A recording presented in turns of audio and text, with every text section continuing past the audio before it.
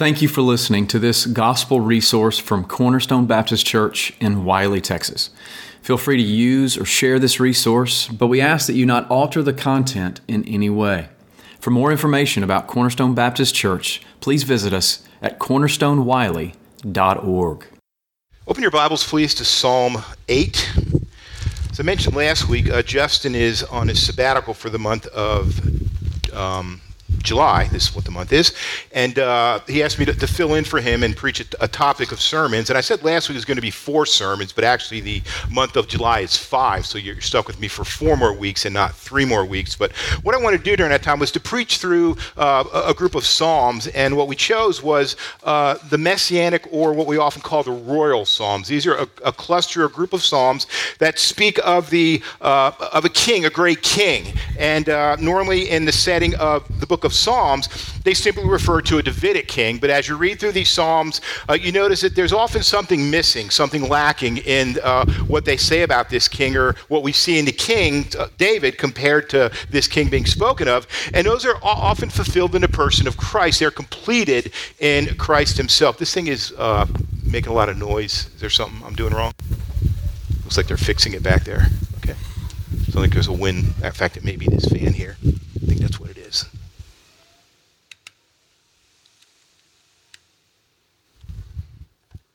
Is that better? Okay, yeah. Somebody put a fan down here blowing up in my face, and that was causing the problem. So anyway, so we're going to be looking at 5 of these Psalms. Last week we looked at Psalm 2. Today we're going to look at Psalm 8. And Psalm 8 is kind of an odd one because it's not seen as a royal or a messianic psalm, but it fits so well, as we're going to see at the end of today. Let me see if I can get this guy on here. I need some air blown across me. Oops. I had this one last week, so I know this will work. Okay. Sound okay? No? Wind blowing? Okay, good. It's normally not seen as a messianic or even a royal psalm, but it fits so well with the apostles use it with 110. We're going to sort of look at it today, make some application and have some thoughts about it, and then really combine it with Psalm 110 next week to show how this psalm fits so well with the reigning and with the ruling Christ that is predicted in the Old Testament and fulfilled in the New. So I'll go ahead and read the psalm, and then we'll have a word of prayer, and then start digging in and seeing what the Lord says to us through this wonderful, wonderful psalm. Reading glasses on. It's titled, How Majestic is Your Name, to the choir master, according to the Gittith, a psalm of David. O Lord, our Lord, how majestic is your name in all the earth. You have set your glory above the heavens. Out of the mouth of babes and infants you have established strength. Because of your foes, you still the enemy and the avenger. When I look at your heavens, the work of your fingers, the moon and the stars which you have set in place, what is man that you are mindful of him, or the son of man that you care for him? You have made him a little lower than the heavenly beings and crowned him with glory and honor. You've given him dominion over the works of your hands. You have put all things under his feet, all sheep and oxen, and also the beasts of the field, the birds of the heavens, and the fish of the sea, whatever passes along the paths of the sea. O Lord, our Lord, how majestic is your name in all the earth. And there's sort of a definite structure in this psalm here. There's praising the name of the Lord. In verse 1, he speaks in verse 3 through 5, the weakness of man. And then in verses 6 through 9, he speaks of the authority of man, as we'll see in our interpretation, that authority despite the apparent weakness of man. And then we see this praising the name of the Lord repeated again. And we'll see why he actually repeats this again and what our response should be to that repeating. It's what's called an inclusio, meaning there's a phrase at the beginning of the psalm or a poem, and the same phrase is repeated at the very end of it, an inclusio. We'll see the significance of that literary structure as well. And sort of the structure of these psalms, or these sermons, is that we're going to look at the psalm the exact way that the writer or readers of this psalm in David's day would have looked at it. We're going to look back to what they understood about scriptures, but we're not going to go ahead until we get to the very end and start making application and reflections upon upon what these Psalms are saying. So our interpretation, we're not going to be peeking into the New Testament or into Isaiah to see how it looks at these things, but stick right with what the writer or reader of this Psalm would have understood in the day that it was written. And then we'll jump forward and make application in the end of the sermon under what I'm calling reflections. So it starts off with, O Lord, our Lord. Well, the text uses the word Lord twice here. If you look very carefully at the first word, Lord, after the word O, you'll see that there's a lower caps. There's a big L and there's O-R-D, but they're actually in uppercase, not in lowercase. And then the second use of the word Lord is how we would normally do things with the uppercase and then three lowercase L-O-R-D. And what the translators are doing there are saying in a way that there's two different words here for the word Lord. The first one is what is called the tetragrammation. It consists of four consonants, YHW, without any vowels. And what this indicates is that this is the idea through the scripture of God as a covenant-making God. It's a special divine name that God used to refer to himself when he was speaking about his covenant and the special relationship he had with the people of Israel. It was a word that only the Israelites would use in their reference to God. He says by using this word that I am your God, that we alone have a special relationship that is separate from the relationship the rest of the world has with you. This was a word that was so revered by the Jews that they would not pronounce it. They would pronounce it actually once a year. The high priest, when he went into the tabernacle, as he put the blood over the mercy seat, would lean down and whisper this word, the only time it was ever said during that time. So it was a sacred word that the Jews used to refer to the covenant relationship that they had with God, that God used in reference to his relationship to them. So there's this word, O Lord, and often when we read or study this in commentaries or men write about it, they use either the word Yahweh or the word Jehovah to refer to this word Lord here. We really don't know how it was pronounced because it was never given any vowels in the Hebrew manuscript. That's how sacred the word was. And the second word, our Lord, is the normal word for Lord, which is the word Adonai. And it could be a word used to basically convey any Lord-master relationship. A slave would refer to his father or his master with these words. A son could refer to his father with this word Lord here. So there's the special name that God uses for his people, and then there's this word simply says Lord, Master, indicating there is a master-servant relationship. So one is a special covenant, intimate word he uses to refer to God, and the second is simply the word for master or Lord. Now, he's also expressing intimacy here, not just with the word Lord here, the first word Lord or Yahweh. He's also expressing an intimacy here with the word our. When we use a possessive pronoun, we're expressing that there is a special relationship between that person and the person I'm referring to. For example, if I talk about my wife Geneva, and I say, Geneva is a wife. That's it. She's a wife. And I don't use a pronoun. I'm simply saying that she is a special relationship with some man, the relationship of husband and wife. But if I say she's my wife, I'm speaking in a much more intimate way. I'm saying that we now have a relationship, the responsibility of husband and wife. I'm saying to her or to you about her that I have a special relationship with her. I have certain duties, certain obligations, certain intimacies with her that nobody else shares in the world. And she, to me, is the same way. There's intimacies and relationship and responsibilities she has with me that no other person shares. And that's what's indicated here by this word our. He's our Lord. He's unique to us. He is our Lord, the Lord, that we have a special, unique relationship that is also indicated by this word Lord, the word Yahweh. So don't let the word our there escape your notice. It's a very important word that says, look, we are his. We bear a special relationship to this God because we call him our God. We are his people and he is our God, and there are many implications that come out because of that relationship. And David is using these words to introduce a praise to God for his creation. The praise starts with this: how majestic is your name in all the earth. It is an acknowledgement of the glory of God that he reveals to his people through creation. His name is majestic over all the earth.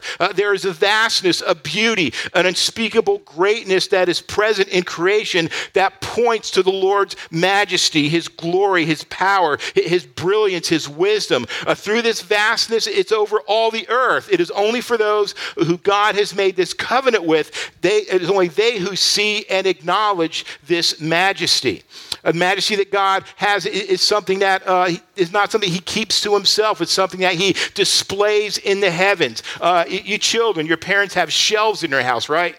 Now, what do they put on those shelves? What do they stack there? Is it just common stuff? Do they put in the middle of your living room above your TV or on your mantle of your fireplace, do they put an apple core or an old T-shirt up there for people to see? No, they put special things up there, things that are unique that they find are important. You have shelves in your rooms. What do you put on those shelves? Well, you have any trophies? You probably put a trophy there. Why? Because you want people to see that trophy. You may have you may have a poster that you put on your wall. Those are all things we put in places because we want people to see them, importance and how unique they are. Well, the Lord, in displaying his glory, he puts a big shelf in the heavens, so every time man looks up, he can see the glory. He sees the majesty of God in that shelf of the heavens where his glory is displayed. And that's what the psalmist is referring to here. This glory is displayed for all to see. And the word majesty here has a wide range of normally refers to a royal majesty, that of a great king or a lord. It can mean beauty, honor, radiance, authority, or majesty. And the word splendor here is the word I think that best captures the idea of what God is doing here, displaying his glory. We look at it and we say only a mighty God, only a glorious, powerful, all-wise God could do something like put those heavens in their place, call those heavens into existence by his very words. And when those who love the Lord the heavens, they should see the Lord's majesty and offer praise to him for it, as the psalmist is doing here. Now the question is, what is it about the creation that gives this praise? Is it just a general sense of God's greatness, or is David looking at something specific, a specific part of the creation that is invoking this praise that he is praising God for? And he begins this explanation in verse 2 with these strange words: from the mouth of infants and nursing babes you have established strength because of your adversaries, to make the enemy and the revengeful cease. And we'll see more, we'll expand more on this in our reflections. But what David is saying here is that there's a principle in the scriptures where God seems to weak things, ignorant things, foolish things, use them to display and exhibit his glory. And we'll see examples of this later into the sermon. But he's acknowledging that the God who made this heavens, when he wants to destroy his adversaries or his enemies, he doesn't use anything mighty like a great army. He takes something weak and insignificant like a babe, a nursing babe, or an infant. Those are things that he uses in his power to bring down his enemies. Not that God has an army of babies, anything like that. It's just a symbol that God uses weak things, things that we would look upon as insignificant, as useless, to bring about the destruction of his enemies. And so there's this principle that God uses foolish, weak things to accomplish his glory. And that's what he's indicating here. Again, we'll see more about this later. And there's some debate about this, but I think most of the commentators agree that this is what David is doing here. Expressing a principle that runs through the scripture that God, in demonstrating his glory on the earth, uses foolish to confound the wise and the weak to destroy the strong. Now, the contrast is explained in the remaining psalm. What is it? Where's this great contrast of the weak, God using the weak to display his power? He's going to explain this in the rest of the psalm. There's a contrast here. Just as you would expect a man, not expect a man to use babies and infants to destroy his enemies and foes, you would not expect God to do what he's doing next. And he says this: when I consider the heavens, the work of your fingers, the moon and the stars, which you have ordained, what is man that you are mindful of him, and the son of man that you should care for him? or notice him. David saw an incongruity between man's seemingly insignificant relation to the universe and the attention that is given to him. When he looked into heavens, he saw this vast universe, this mighty, powerful display of glory there for all to see. And then he looked down at mankind and he saw something weak and insignificant. And he's puzzled here by this contrast. Why would God make this contrast? Why would he put something like man in the middle of this creation when his great power is displayed, that he could have done something much better, much more? Here David again looks to the night sky, sees the innumerable stars, the majestic moon. They're there unchanging night after night. They're the same heavenly bodies that Adam gazed upon, the same ones that the Lord exhorted him to look upon when he made the promises. Count the number of stars, so will be the number of your children. The very same stars Abraham looked at, David is looking at right now and offering praise to God. He knows that they will be there undiminished from generation to generation. But then he looks down at man, and what does he see? Well, he sees this frail, weak, and mortal thing. When the scripture describes man, what are some of the metaphors that it uses to describe their flesh? It comes and goes. It's like the flower of the field, the grass of the field. It's there for a minute. It exudes its glory. And then when the sun comes up, it's basically gone. It vanishes. Moses says this in Psalm 8, Psalm 90. We have finished our years like a sigh. As for the days of our lives, they contain 70 years, if due to strength, 80 years. Yet their pride is but labor and sorrow, for soon it is gone and we fly away. That's life to Moses, life of a mortal man. It's here for a while. While we're here, we're sighing, we're grieving, and then after a short period of time, relatively speaking, it's gone and we fly away. Yet despite this contrast, he notes that God still has an interest in man. It is evident in the creation that God cares for him. It prompts David to ask another question. What is man that you are mindful of him, or the son of man that you care for him? With this vast difference between the glory and majesty of the heavens and the weak transitory nature of man, what is it makes you even think of him or take an interest in him? What is it about man that makes you notice him and even think about him? He begins the verse again by saying, you have made him a little lower than God, indicating that there's nothing divine or superior in man's creation, yet the Lord crowns man with glory and majesty. The term here, glory and majesty, are words that are often reserved for describing divine glory. They describe a dignity, importance, and external splendor. And mankind is crowned with this. It's set upon his head for all to see that this man, when you walked into a throne room, you could recognize the king how? Because he had a crown on his head. And when he had a crown on his head, it meant he was acting in the official capacity of a king as a sovereign. Well, David says this glory and majesty you've put on man's head, you've made it a crown for all to see and all to observe. So it is not just some theoretical position he has here. It is a real position of authority and power. Now, think about what's going on through the psalmist's mind here. He sees the glorious creation. He sees the bright, innumerable stars, the massive moon, and David gets a great sense of the vastness of the universe and the greatness of the Lord that created such things. Then out of this vast heavenly objects, here's one that stands up. Then out of all these heavenly objects, there's one that stands out above them, and it's the earth. So he made all of the heavens, the moon, the stars, and now he looks at the earth, and what does he see upon the earth? When you read through the Genesis account, it's clear that the earth is the center of God's creating activity. The sun and the moon are given to govern and measure times and seasons on the earth. The stars there are just kind of mentioned as almost a byword. He says in Genesis 1, let there be light in the expanse of heaven to separate the day from the night, and let them be for signs and seasons and for days and years. And it was so. And God made two great lights, the greater light to govern the day and the lesser light to govern the night. He made the stars also. So that vast heavenly realm that David is looking at, it was made for one purpose, to serve the could keep track of time and seasons. And the stars are just kind of there as, oh yeah, he made them anyway. So they're just there maybe to decorate it or to fill empty space, and that's it. So all of this is focused upon the earth. And then David looks at that earth, and who does he see is in charge of it? Who does God put over that earth? This weak, this mortal, this often ignorant human being.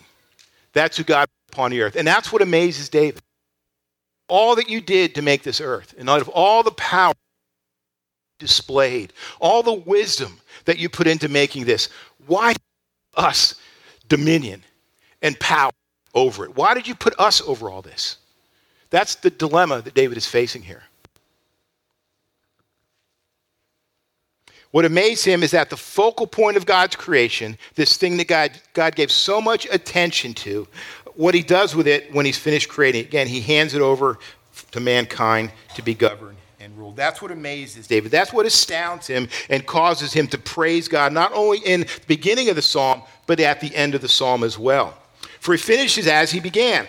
He continues here just basically explaining the examples of God giving man power, authority over the earth. You made him a little lower than heavenly beings. In other words, there's nothing supernatural about him. He's not an angel. There's nothing that you would look at and say, well, there's a divine being. Again, you crown him with glory and honor. You give him dominion over the works of your hands. You have put all things under his feet. All sheep. Notice the use of the word all here. All sheep, all oxen, and also the beasts of the field, the birds of the heavens, and the fish of the sea. Whatever passes along the paths of the sea. So the figures here are the sheep and the oxen, those animals that we domesticate, those in the forest, the beasts of the field, even the heavens. Man could go no higher than he could basically jump or climb. Yet God says, I give you authority over all the birds of the heaven. Man could maybe row out a couple miles into the ocean. He couldn't go further than he could hold his breath and dive down. Yet God says, I gave you authority over all of the seas. Whatever passes through the path of the sea, it's yours. You have authority over it. From the minnow to the whale, it's under your authority and your control. So the authority is extensive. It's expansive. It's complete. Everything that exists is under man's authority and man's control. And that is what puzzles David. And he finishes the psalm with these words, O Lord, our Lord, how majestic is your name over all the earth. Now, what makes the psalm, again, is inclusio, is that this is what is said at the beginning, and it's also said at the end. Again, the way it functions is that there should be a heightened sense of whatever was stated first by the time you get to the end of the psalm. So you may start out with if you're an example of this, let's say you were reading this in a congregation. And I read this psalm, and let's say we were an interactive congregation that said amen a lot. I may say, O Lord, our Lord, how majestic is your name over all the earth. And I may get a few amens, a few mumbles of amen. And by the time I finish this, and you realize what David is saying, there should be a loud, unified praise God. He is majestic over all the earth. So in reading this psalm, when you read it, you don't simply say, our Lord, how majestic is thy name over all the earth. You have set your glory above the heavens. When you look at when I look at the heavens, the work of your fingers. Yet you have made him a little lower than the heavenly beings, the birds of heavens, the birds of the sea. O Lord, our Lord, how majestic is your name in all the earth. That's not how you read it. By the time you're done, there should be an intensified sense of God's majesty and God's glory because of what has been said in the psalm. And the fact that you probably don't sense that just is my lack as a preacher, but that's the way we should feel. And there should be a heightened sense of God's glory, of God's majesty when we look at God and see what he's made in the universe and then look down upon the creation and see that God has put man over these things. It should just amaze us to the infinite degree that God has done such a thing. Now, some reflections upon this.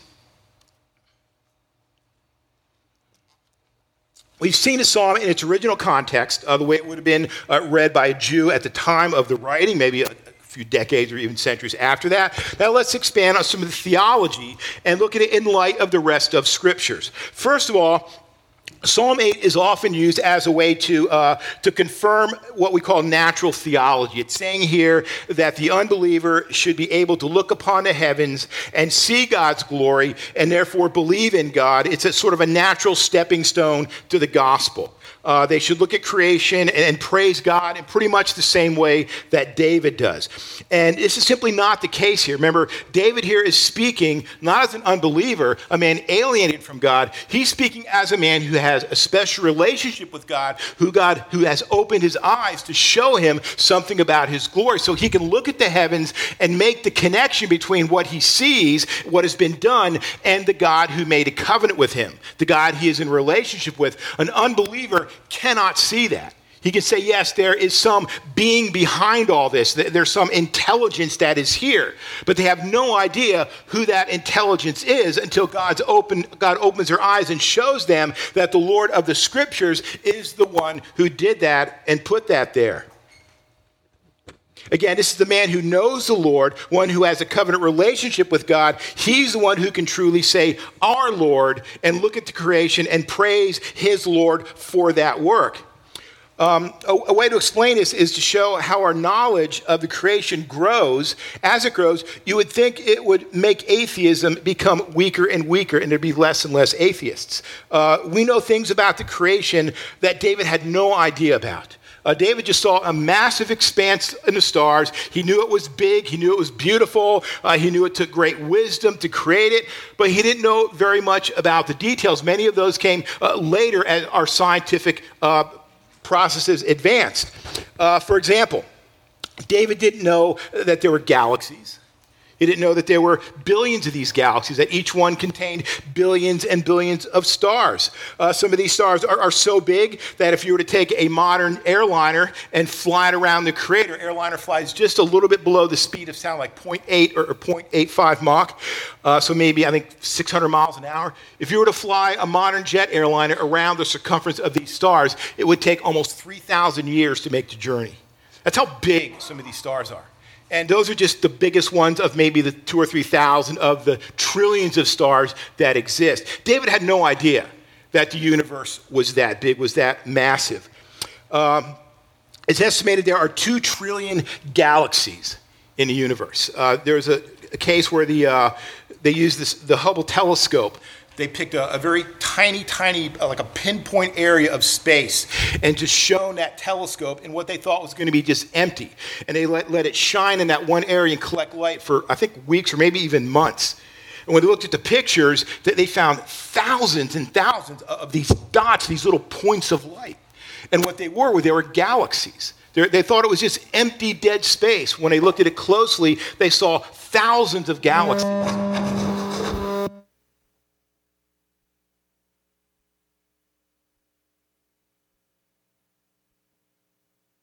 Mic off? All right, I'll lean forward. Can anybody hear me now?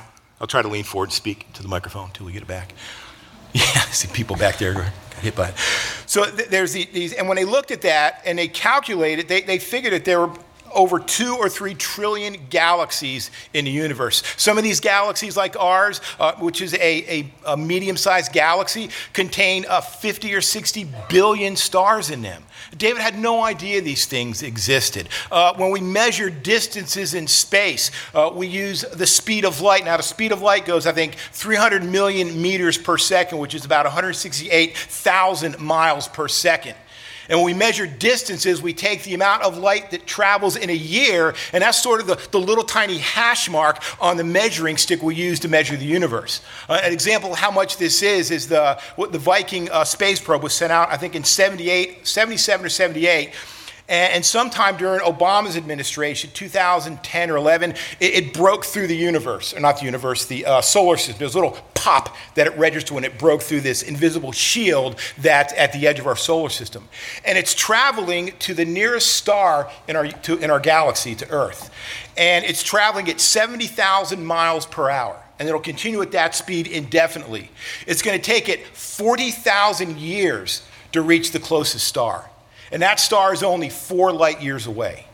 And they say the universe is 45 billion light years in diameter, the known universe. David had no idea about this, not a clue. And yet there's all this information that we have.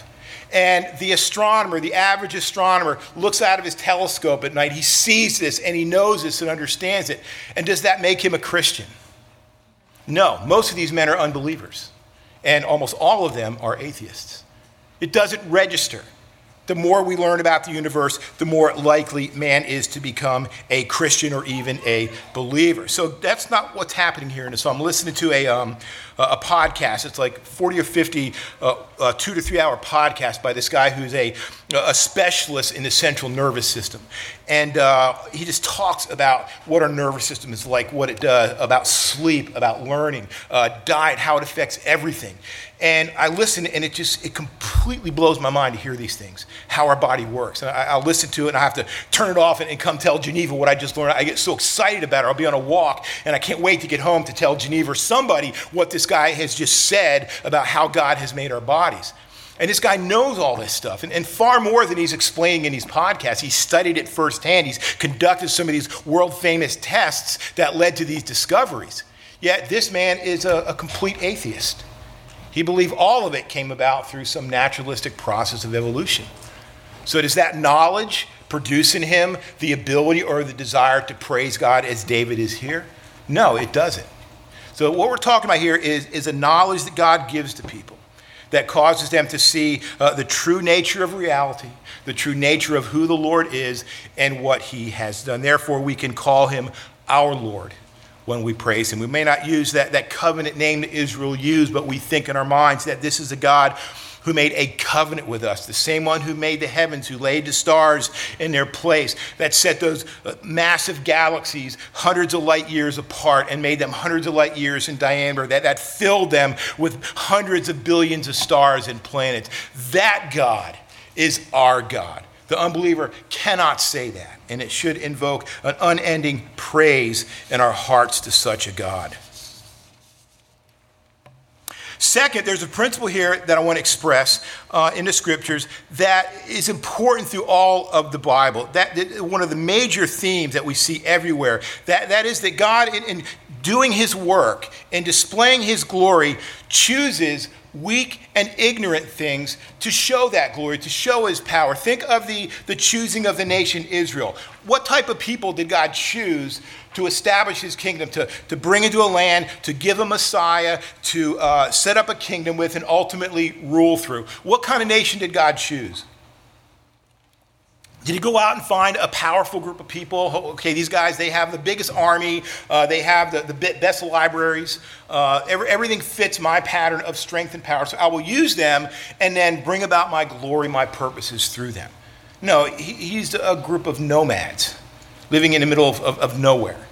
Brought them to a land, made promises to them, built them to a nation, and used them to bring the Messiah that would save the world and through who would establish the Lord's dominion and power over the earth. He says this in Deuteronomy 7, reminding the people as they go into the land. He says this, "For you are a people holy to the Lord your God." Again, there's that, the Lord your God. Same phrase here David uses. The Lord, the tetragrammation, Yahweh, your God.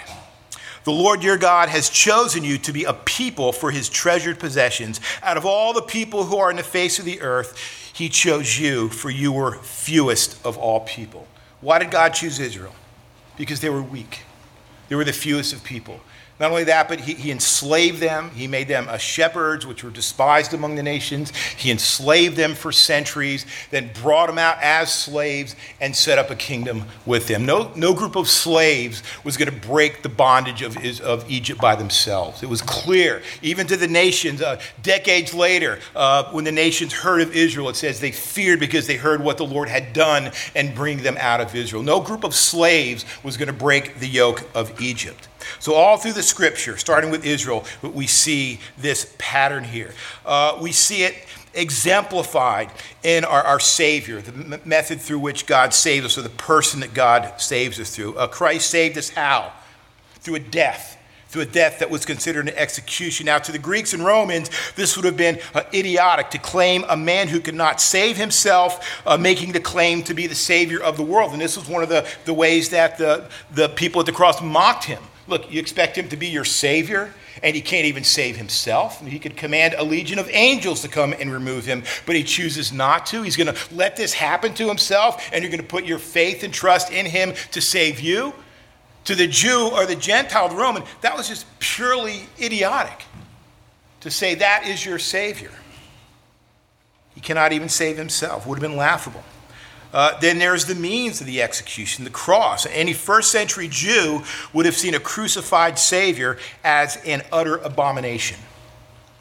The reason they saw the crucifixion, it was a sign of a man being under the curse of God based on their interpretation of Deuteronomy 21:23. It says this: if a man has committed a sin worthy of death and he is put to death, and you hang him on a tree, his corpse shall not hang all night on the tree, but you shall surely bury him on the same day, for he who is hanged is accursed from God, so that you do not defile your land, which the Lord your God gives you as an inheritance. And the Jews saw a crucifixion as an application of this passage. Anybody who was crucified fit the condition of this man. He was cursed of God, and even leaving his corpse on the tree overnight would bring a curse to the land of Israel. That's how bad this was.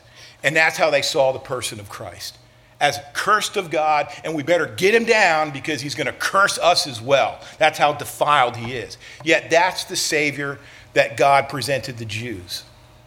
The Muslims to this day deny the cross because they think, why would God let a prophet of God die that way? No prophet deserves that type of death. That's what Muslims believe about the crucifixion. So they have like a swoon theory where he didn't really die, it was somebody else. So this idea of a executed Savior who cannot save himself, a Savior who was crucified as an indication he was cursed of God, would have been completely anathema to any person living in the first century. You ever see that?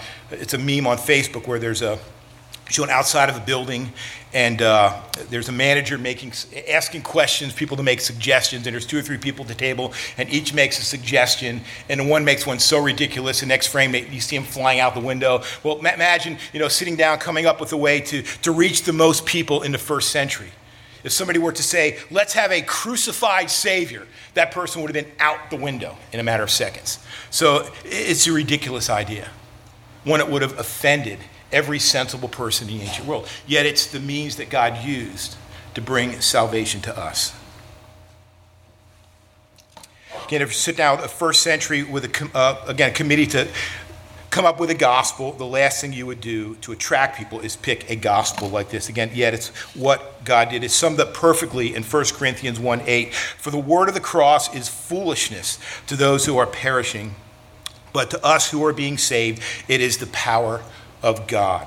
Preaching a crucified Savior is a stumbling block to the Jews and foolishness to the Gentiles. Yet those who are called from both the Jews and Gentiles, it is the power of God and the wisdom of God. This is done, Paul says, so that man may not boast in God. If God could use a crucified Savior to save man out of first century Israel and the surrounding nations, that demonstrates that it is God doing the work. So that way no man can say, well, I preached such a tantalizing message, such a humorous message that I know that somehow I was involved in this man's salvation. No, Paul said, I came and I preached Christ, and I preached him crucified. Those parts of the gospel that I knew would inflame the passions of man against the gospel, I preached those very words. I defined my gospel by those words. And they said, I do it. Why? Because it's a demonstration of the power of God when a man comes to a Savior that has been crucified as our Savior was crucified. So in your salvation, what brought you to Christ was not your abilities, not your efforts, not your works. It was you seeing your utter helplessness, seeing a crucified Savior who died for you, and then believing in that Savior as someone who is adequate, willing, and fully capable of saving you. And the idea that that was a crucified Savior to the ancient world would have been utter reprehensible. It would have been evidence beyond a doubt that it was God who truly saved that man or woman. And that's the same gospel we offer today. You go, those scientists who study the stars, who study the nervous system, you tell them that a crucified Savior is the one who saved you. You may not get quite the reprehension or the disgust that the first century Jew did, but there's still going to be an intellectual disgust with this idea. I'm supposed to give myself to a crucified Savior, somebody who died 2,000 years ago, somebody who you claim rose from the dead. I'm supposed to put my faith in him. It's not going to happen unless the power of God is evident to bring salvation to that person. So the same offer is here today. What do you believe about Christ? What do you think about him? Is it foolishness? Is it stupidity? Or do you see him as a Savior, one who is capable and willing to save your souls? I remember reading G.T. Shedd years ago, and he said, a man who is truly convicted under the Spirit of the depth of his sin and the nature of the condemnation that is upon him, no idea of a cross or a dying Savior is going to impede him in coming to Christ when he finally sees who Christ really is. And that's what we're presenting today, who Christ really is. He's a Savior who died for you, who gave his life for you, so that all you have to do, again, all is a big word here, but all you do is believe, trust that you are incapable of saving yourself, yet he is willing and able to save you. Once that happens, there's a complete forgiveness, there's a complete salvation that Lord promises will continue until the end. Now, one more idea that we're going to express here. We're going to finish up next week for a couple reasons. When the New Testament writers read this psalm, or when they looked out upon the world, they noticed something. And particularly the writer of Hebrews 2, he says, look, he quotes this psalm and says, God put man over everything. Man is in dominion. He has authority, power over every part of the universe. Yet he says, we don't see that right now. There's an incongruity between what is promised here and what we see. Yeah, man has authority, he has power, but if you look at the world, it's not the right authority, it's not the right power. It's a power that is abused, that is twisted, that is distorted, that brings about a great human suffering. More suffering has come about because of man's misabuse of power than probably anything else in the world. And so, yeah, we read this, we see what David says, we believe it, but why, when we look out in the world, do we not see the world set up like we think it should be, like God says it will be? Well, what the writers of the New Testament do is they take this psalm and they tie it with Psalm 110. Lord said to my Lord, sit at my right hand until I make your enemies a footstool for my feet.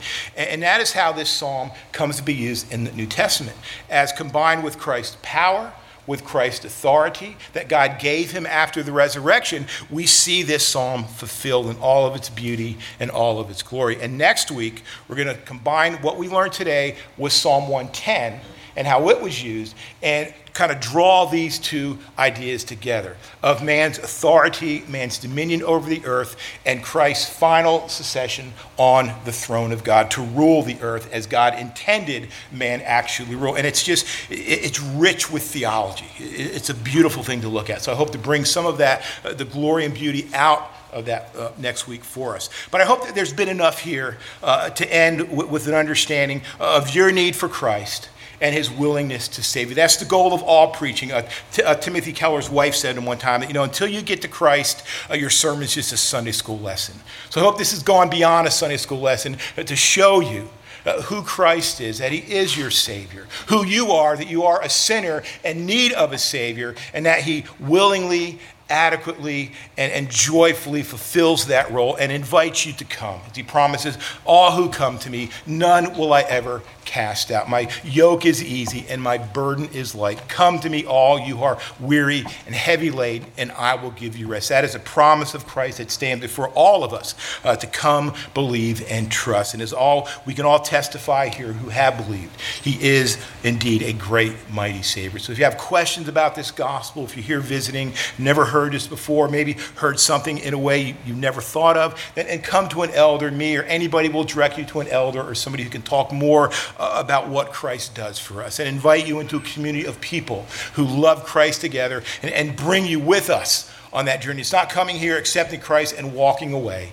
It's coming, joining a people who love Christ the same way to help you love him more and help you serve him through a body of believers.